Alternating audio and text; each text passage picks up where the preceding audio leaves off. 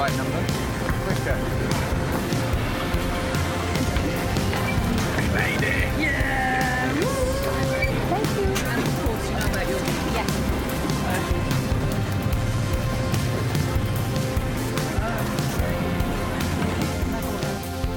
He is arguably the most famous person in history. Over 2 billion people claim to follow him. That's 1/3 of the world's population. He's represented in art and literature more than any other figure. Time magazine called him the most influential person who has ever lived. But who is Jesus?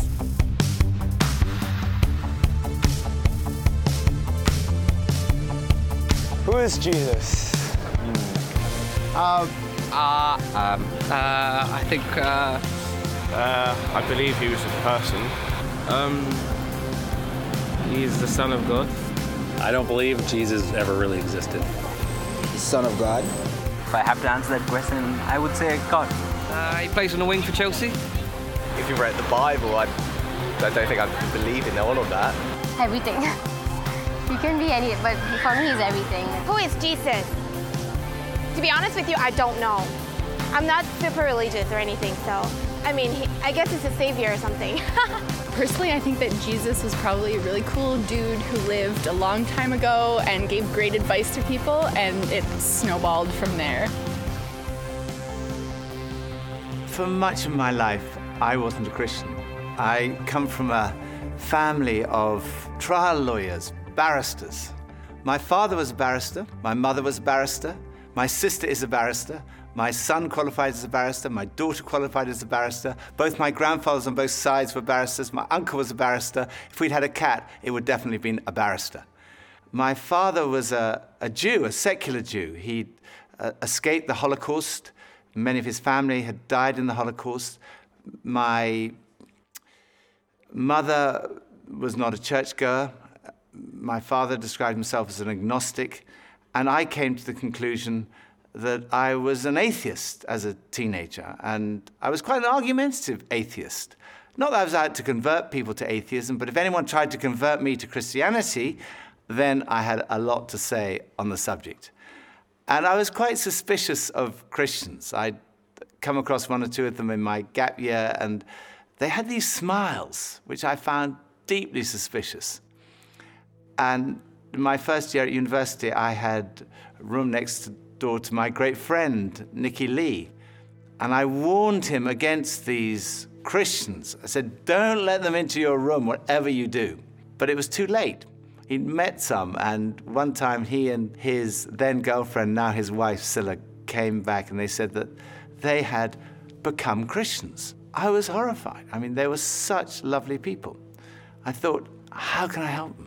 I really didn't know anything about it, so I thought, I better investigate. So I managed to find this old Bible. And that night I started reading it. I started beginning of the New Testament. I read Matthew's Gospel, Mark, Luke. I got about halfway through John's Gospel, about 3 in the morning. I fell asleep. Following day, I carried on reading. All that day, all the next day, all the day afterwards. I was a student, so I didn't have any work to do. And when I got to the end of the New Testament, I came to the conclusion, it's true. You can't prove Christianity mathematically. You can't prove it scientifically. Science is obviously very important, but science answers a different set of questions. Science answers the questions, when and how did this world come into being? But it can't answer the question, who and why. Supposing I had a cake here, which I've made, and I give it to a scientist, the scientist will be able to answer the question, how it was made. They may be able to tell you when it was made, but only I can tell you who made it and why I made it. Only the creator of the cake can do that. Only I can tell you, I made that cake, and I can tell you why I made that cake. And it's the same with this universe. Only the creator can reveal who made this world and why he made it. And the claim of Christianity is that he has done that. The Creator has revealed himself. And he's revealed himself in the person of Jesus. And the evidence is not scientific evidence. That's not the only kind of evidence, but historical evidence. When I was a barrister, that's what we relied on. We relied on historical evidence that we presented to a jury. It was things that had happened in the past. They weren't there. Every time a jury brings back a verdict, it's a step of faith based on evidence. And I myself could not be a Christian if I didn't believe there was evidence. I couldn't just take a blind leap of faith. For me, faith in Jesus is a step of faith based on good historical evidence. Why start with Jesus, you might say? I didn't even believe there was a God, but I came to believe in God through Jesus because the resurrection of Jesus strongly suggests that this world has a creator and that creator is to be seen in terms of, through the lens of, Jesus.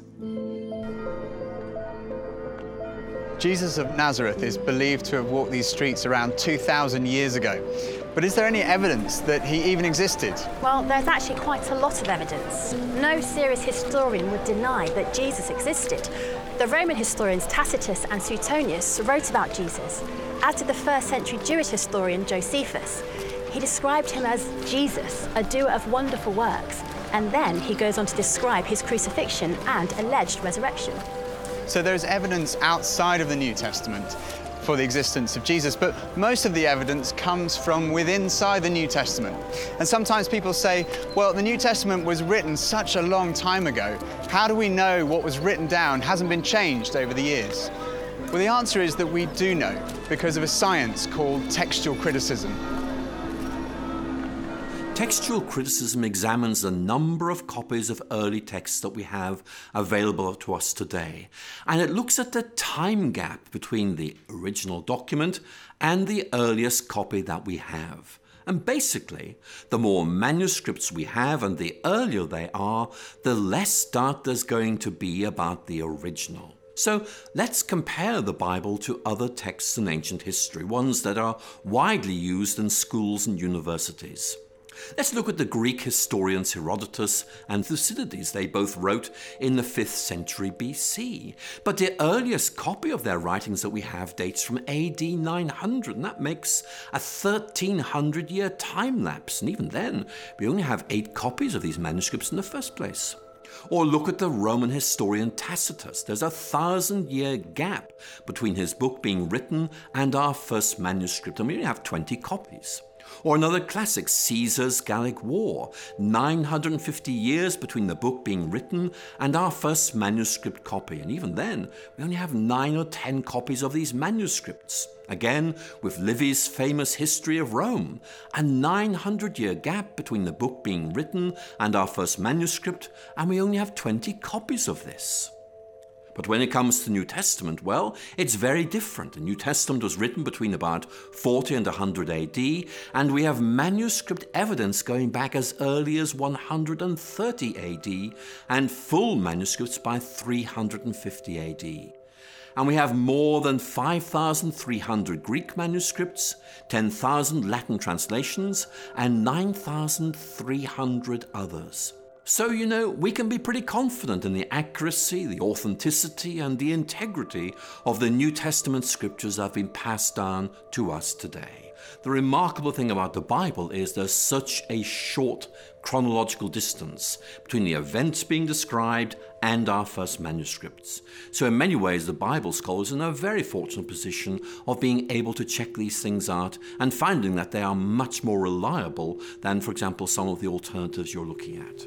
And as a scholar, I am more than happy to say I trust this, I take it very, very seriously, I rely on it. Professor F.J.A. Hort, one of the greatest scholars in the area of textual criticism, concluded that, in the variety and fullness of the evidence on which it rests, the text of the New Testament stands absolutely and unapproachably alone amongst ancient prose writings, and no secular historian would disagree with that conclusion. So we know from evidence outside and inside the New Testament that Jesus existed. But who was he? Well, we know that he was fully human.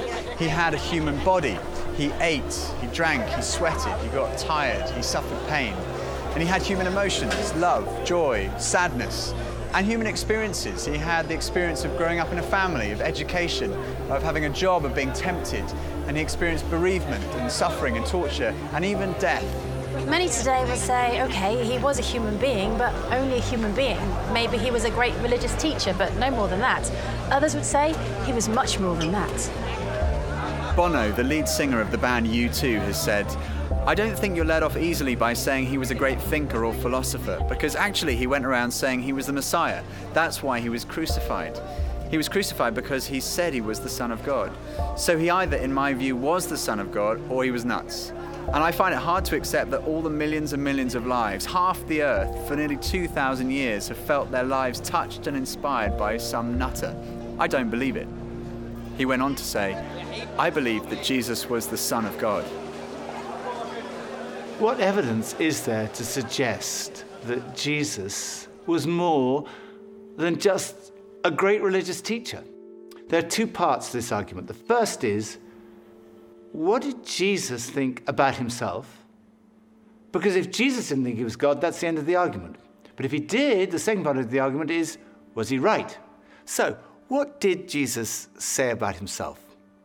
First piece of evidence is the fact that his teaching was centered on himself. Most great religious teachers point away from themselves. They say, don't look at me, look at God.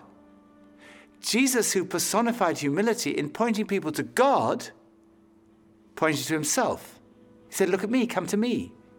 We've talked about this search for meaning and purpose, that feeling of like a spiritual hunger that other things don't quite satisfy. Jesus said, I am the bread of life. I'm the one who can satisfy that spiritual hunger. Addiction is a major problem in our society. Jesus said, if the Son, in other words, if he himself sets you free, you will be free indeed. Then there's all the stuff we carry around, worry, anxiety, guilt, fear. Jesus said, come to me, all you who are weary and burdened, and I will give you rest. He said, if you receive me, you receive God. If you welcome me, you welcome God. If you've seen me, you've seen God.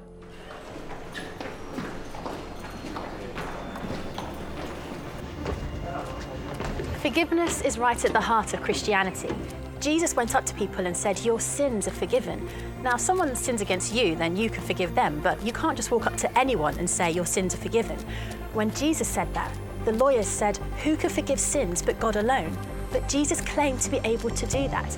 In fact, Jesus said that he came to give his life so that people could be forgiven. One of the most direct claims Jesus made is recorded in John's Gospel, chapter 10, verse 30. Jesus said, I and the Father are one. Now, making a claim like this was seen by the religious leaders to be blasphemy. It's tantamount to a claim to be God, and it was punishable by death by stoning. People picked up stones to stone him. Then Jesus said to them, I've shown you many great miracles from the Father. For which of these do you stone me?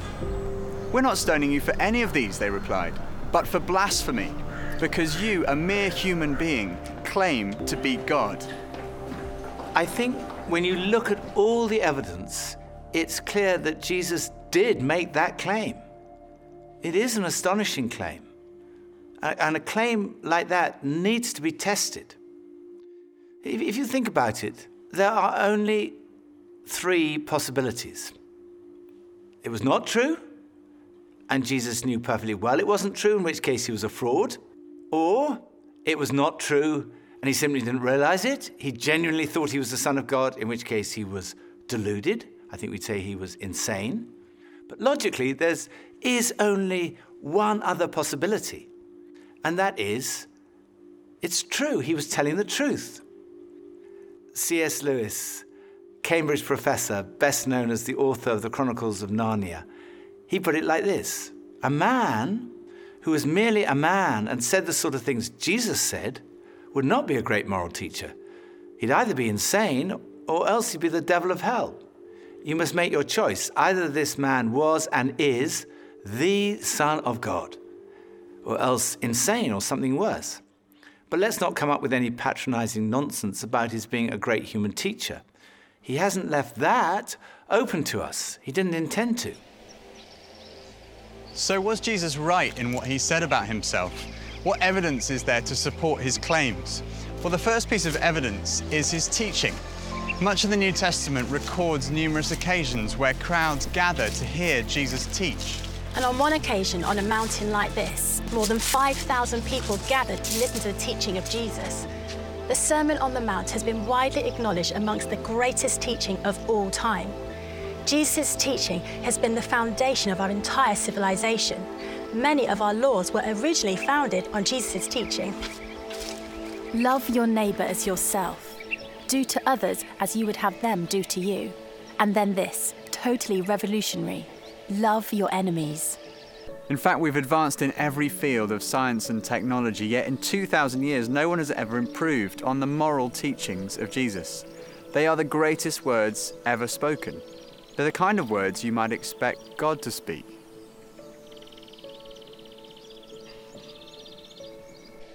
Another thing that marked Jesus' life was his love for the marginalized, feeding the hungry, healing the sick. His character has impressed millions who wouldn't call themselves Christians. Time magazine called him the most persistent symbol of purity, selflessness, and love in the history of Western humanity. He was a person in whom even his enemies could find no fault, and whose friends said that he was without sin. It's been said that our character is truly tested when we're under pressure or in pain. And when Jesus was being tortured, he said, "Father, forgive them, for they do not know what they're doing." Another piece of evidence is his fulfillment of Old Testament prophecy. No one else in history has had a whole collection of books written about them before they were born. Jesus fulfilled over 300 Old Testament prophecies, 29 of them in a single day. Of course, it could be suggested he was a kind of clever con man who set out deliberately to deceive people. He read all these prophecies and he thought, right, I'm going to go through and I'm going to fulfill them all in my life.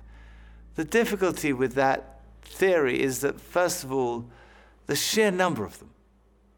And then the fact that, humanly speaking, he had no control over many of these things. There were prophecies about the exact manner of his death, about the place of his burial, even about the place of his birth.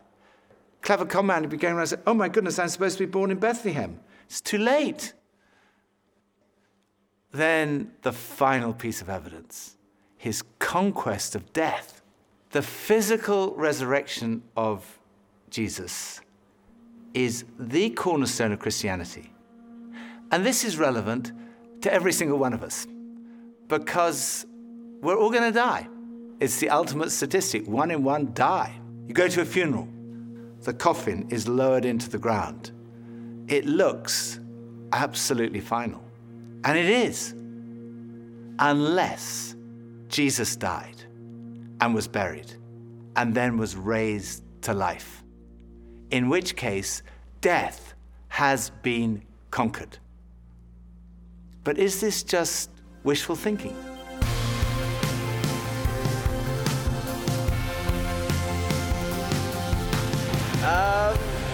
Rose from the dead. That's what I was taught.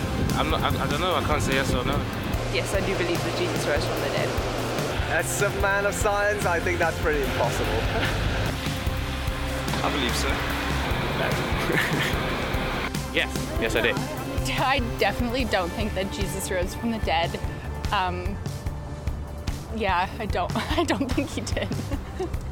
No, Jesus did not come back from the dead. That's ridiculous. Well, it could be used as a metaphor, right? Could have been a drug trip. Yeah, of course he did. I do believe in that, 100%. Just the relationship that I have with him is proof enough. I'm not sure. I haven't looked that up. I don't know. There are 4 pieces of evidence for the resurrection. The first is his absence from the tomb. No one has ever satisfactorily explained how Jesus' body was absent from the tomb that first Easter day. People have come up with all kinds of explanations. For example, maybe the authorities stole the body. Well, in that case, why didn't they produce it when people started saying that he'd risen from the dead? Or perhaps the robbers stole the body. But when the disciples heard that Jesus had been seen, they ran to the tomb, and they found that the tomb was not empty. Inside the tomb were the grave clothes that Jesus had been wrapped in. The only valuable thing that a robber might have taken was still there. The grave clothes had collapsed like a caterpillar's cocoon when a butterfly has emerged.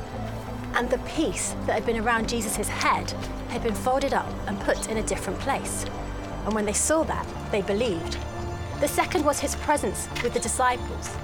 Jesus was seen on more than 11 occasions, on one occasion by a group of around 500 people. People say, well, it could have been a hallucination. Well, hallucination does happen among highly strung, very nervous or highly imaginative people, or people who are sick or on drugs. But the disciples don't fit any of those categories. They were cynics like Thomas. There were tough fishermen, there were tax collectors, and tax collectors do not hallucinate.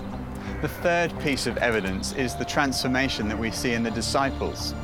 Here was a group of people who were disillusioned, despairing that their leader had died, and then suddenly they were transformed. They started saying, "We've seen Jesus, he's really alive." And they went around telling everybody. Later on, practically all of them were killed, crucified, tortured, beheaded because of what they believed. And if they were deceiving people, all they had to do was say, no, it's not actually true. But they never said that because they knew it was true. It had totally transformed their lives. And as a result, this extraordinary movement swept around the whole known world. And it's a movement without precedent in the history of humanity. And fourth, it's still happening today. There are now over 2.3 billion Christians around the world, of every ethnicity, continent, nationality, economic, social, and intellectual background. They all speak of this encounter with the risen Jesus Christ.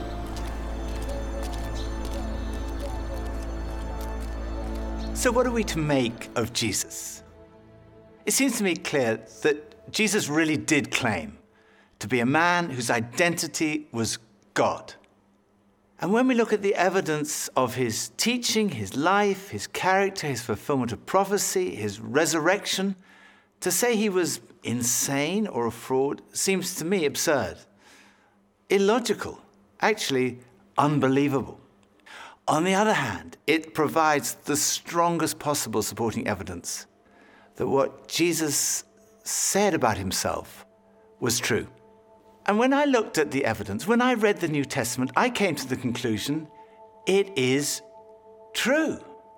I didn't want to become a Christian because I thought if I became a Christian, life would be totally miserable from that moment onwards. So I tried to put it off. I thought I'll put off becoming a Christian to my deathbed. And then I realized that would not be intellectually honest.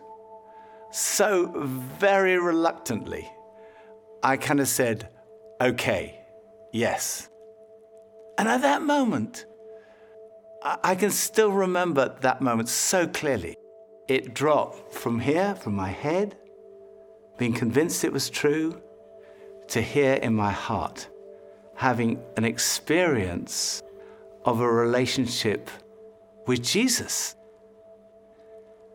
And finding what, I guess looking back, unconsciously, I'd been searching for all my life.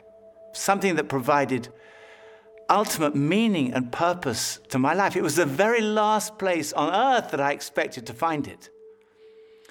But at that moment, I found that what Jesus said was true. Jesus said, I have come that you might have life and life in all its fullness. It really is true that God has revealed himself in Jesus. Jesus really is who he claimed to be. Jesus really did rise from the dead. There is hope beyond this life. There is hope for this life. Right now, in this life, in an encounter with Jesus, we find life and life in all its fullness.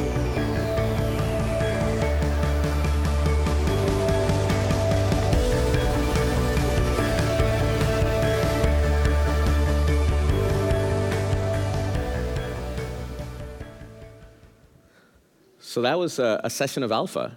How many enjoyed that video? Did you maybe learn something new from there? Maybe something you didn't know about Scripture, something you didn't know about Christianity? I want to invite you, if you want to go on a journey to learn a little bit more about the claims of Jesus, if you want to dig deeper into the questions of life and meaning and purpose, if you want to talk a little bit about what Christianity is all about, can I ask you to text the word alpha to this number, 647-931-0015. Just text the word alpha there. I'd love to connect with you. I'd love for you to come along on this journey. We are going to be starting Alpha on September 28th. It's a Wednesday evening. It's part of our Gather and Grow evening. And for those of you who have children, we're going to be having a Bible-based STEM program that happens on Wednesday evenings. And you can bring your kids, come for dinner, first of all, and then your kids will go to a STEM program, and you can journey with us through Alpha. It'll be for 10 weeks, and we'll eat together, watch a video together, and have a discussion together about some of the things that we'll be learning. And hopefully we will be challenged in our faith and in our belief. And the topic that was there today is the video that we just watched. The title of it is, Who is Jesus?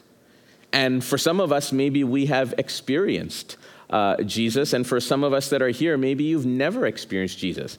Maybe you are a little skeptical, and that's okay. You can be skeptical. But that's why we want to take an honest look at the evidence, an honest look at the claims of Christ, an honest look at who Jesus is. And I want to invite you today, if after watching that video, if you feel like, I think I need to do something, just as the speaker in the video, his name is Nicky, just as he looked at the evidence, read through the New Testament, and came to a place where he said, I need to surrender my life to Jesus. I want to invite you today that you can do that as well. What Jesus came to talk about and reveal and share to us is what's known as the gospel. The gospel is the good news.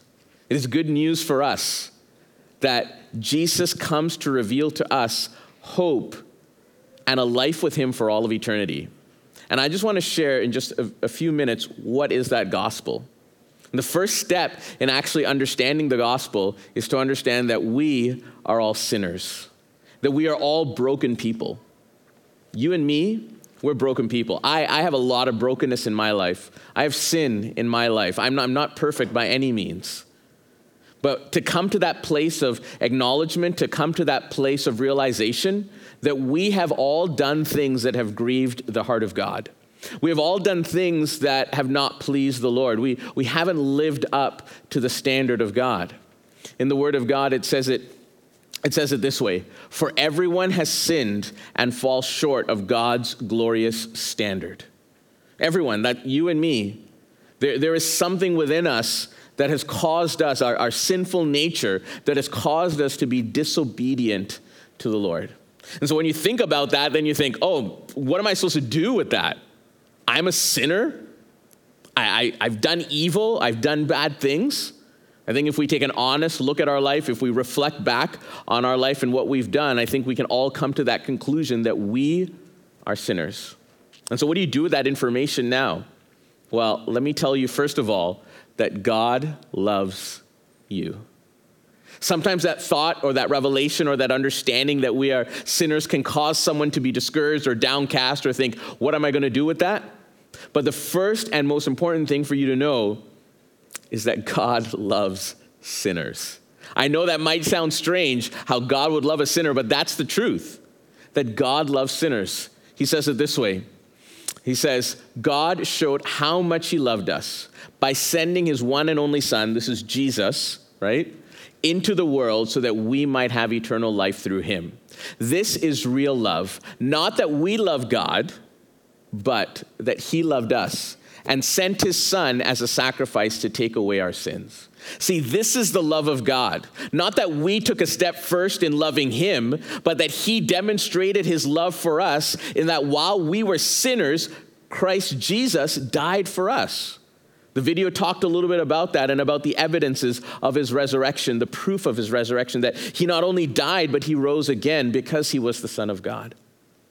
And so this love that God displays to us, As part of the wonderful moral teachings of Jesus that was spoken about in the video, one of them was love your enemies. And Jesus lived that out. He personified that in loving even the people that were torturing him and crucifying him.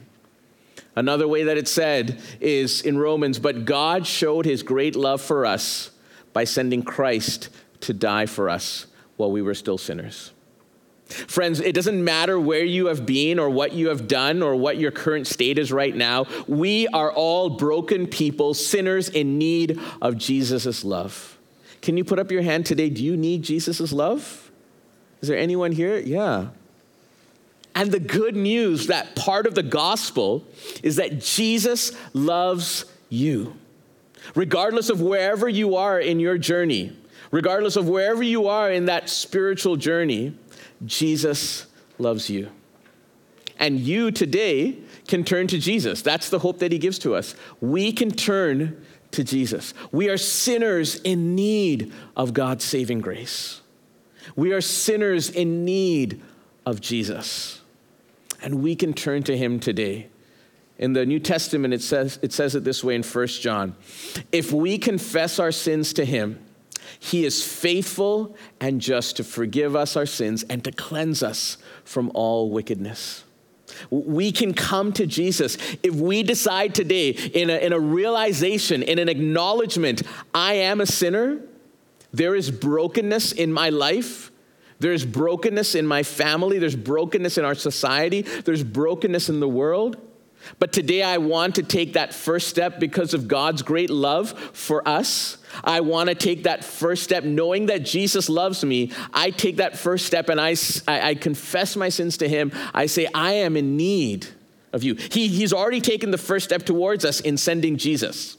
He's already taken the first step in revealing his love through Jesus. And if we respond today in confession and acknowledgement of our sins, he's there to cleanse us and to forgive us. And what happens at that? When we come to him and we confess and we acknowledge and we ask him to forgive us, the word of God says that we can become his sons and daughters. We become part of this great family of God.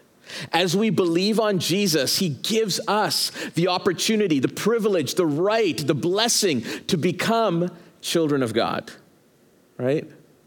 And in the exact same way that you were looking up and seeing all of these children, and I'm sure parents were beaming with pride to see your child up here on the stage, and I'm sure all of us were filled with such emotion and joy seeing all of these children. I think in the very same way that we turn to Jesus in acknowledgement of our sins and ask him to forgive us and accept Jesus Christ, we become his sons and daughters. I think Jesus looks down with such pride and joy over us. The Bible says actually that there's a big party in heaven. Can you believe that? Like, we're going to have a party after this with our barbecue. But in heaven, when one person turns to Jesus, the Bible says that heaven rejoices. The angels rejoice. And so it says here, he says, to all who believed him and accepted him. That can be you today. To all those who believed him and accepted him, he gave the right, the privilege, the honor, the blessing to become children of God.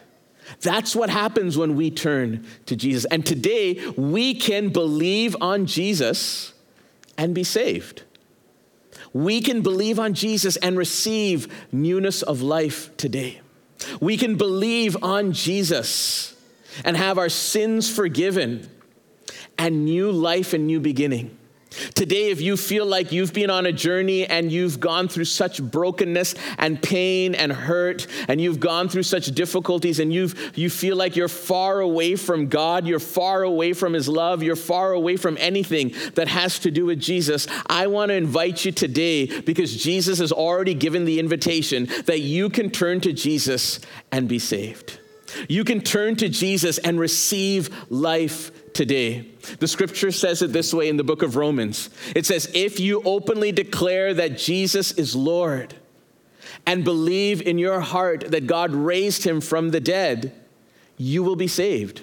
For it is by believing in your heart that you are made right with God. And it is by openly declaring your faith that you are saved. If today you will take that step in believing on Jesus, in receiving Jesus, in accepting Jesus, if today you will take that step in acknowledgement that we and you are broken people, and to be able to say, Lord, I am a broken person, I am a sinner in need of your saving grace, Jesus is right there to forgive you. Jesus is right here to meet you. Jesus is right here to give you new life and hope because of the gospel. This is what Jesus does. He gives hope. Jesus gives hope. You might be in whatever situation you are in your life today. You might think, oh, things are just going from bad to worse. I'm going through this struggle and this difficulty. I'm going through this sickness. I'm going through this problem at work. Oh, besides all of that, I have this thing in my family and this thing in my own personal life.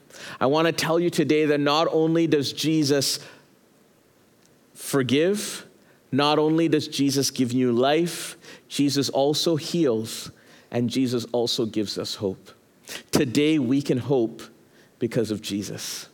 It says in Romans, I pray that God, the source of hope, will fill you completely with joy and peace because you trust in him. Then you will overflow with confident hope through the power of the Holy Spirit. Today you can overflow with confident hope because of Jesus. Jesus is still in the business of transforming lives. Jesus is still in the business of forgiving people. Jesus is still in the business as the Son of God, meeting and encountering people to give them life and hope. All we need to do is come to him today. I want to tell you the story as I close. I want to tell you the story of Samuel Bishop. Samuel was a Satanist. He was experimenting with witchcraft. In the midst of the chaos that was in his life, he realized that there was something missing. He longed for love and for acceptance.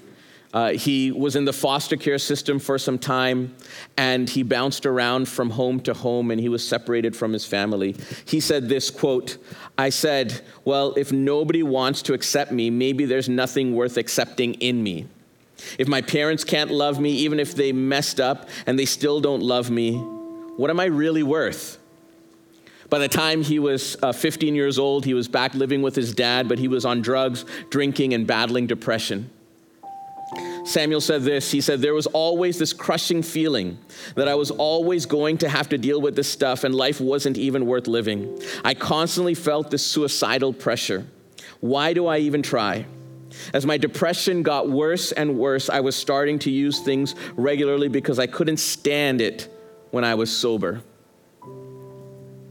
After high school, he tried to enlist into the army, but he was discharged after 2 months because he couldn't make it. It was then that he met another woman who was a Wiccan high priestess, and she introduced him into the occult and to New Age practices. Then in early December 2018, Samuel made a blood covenant with the devil. And as soon as he did that, he knew that it was a mistake. He said this, quote, I felt in that moment a complete emptiness, a complete hole, like there was nothing in me at all. I felt like, okay, there's no more forgiveness. You're going to hell now. And in that place of emptiness, in that place of brokenness, in that place of feeling like there was no more hope, he said he was walking on his way to work, and he said this, I had a mental image. It was the craziest thing in the world. It was Jesus. I began to feel like maybe he'll forgive me, and somehow I'll find forgiveness and just be really low, just like the dirt to God. But I was like, that was better than where I'm headed. Later, as he got home, he went on his computer and he did a Google search. He started searching for Bible verses about spiritual warfare and how to renounce Satan. He said he took all of his tarot cards and his incense and his books on witchcraft and he threw them all outside. And then he just fell down on his face and he prayed to God and he said, God, I know that I don't deserve to be forgiven, but if you want to forgive me, I'm asking for it, God. I need help.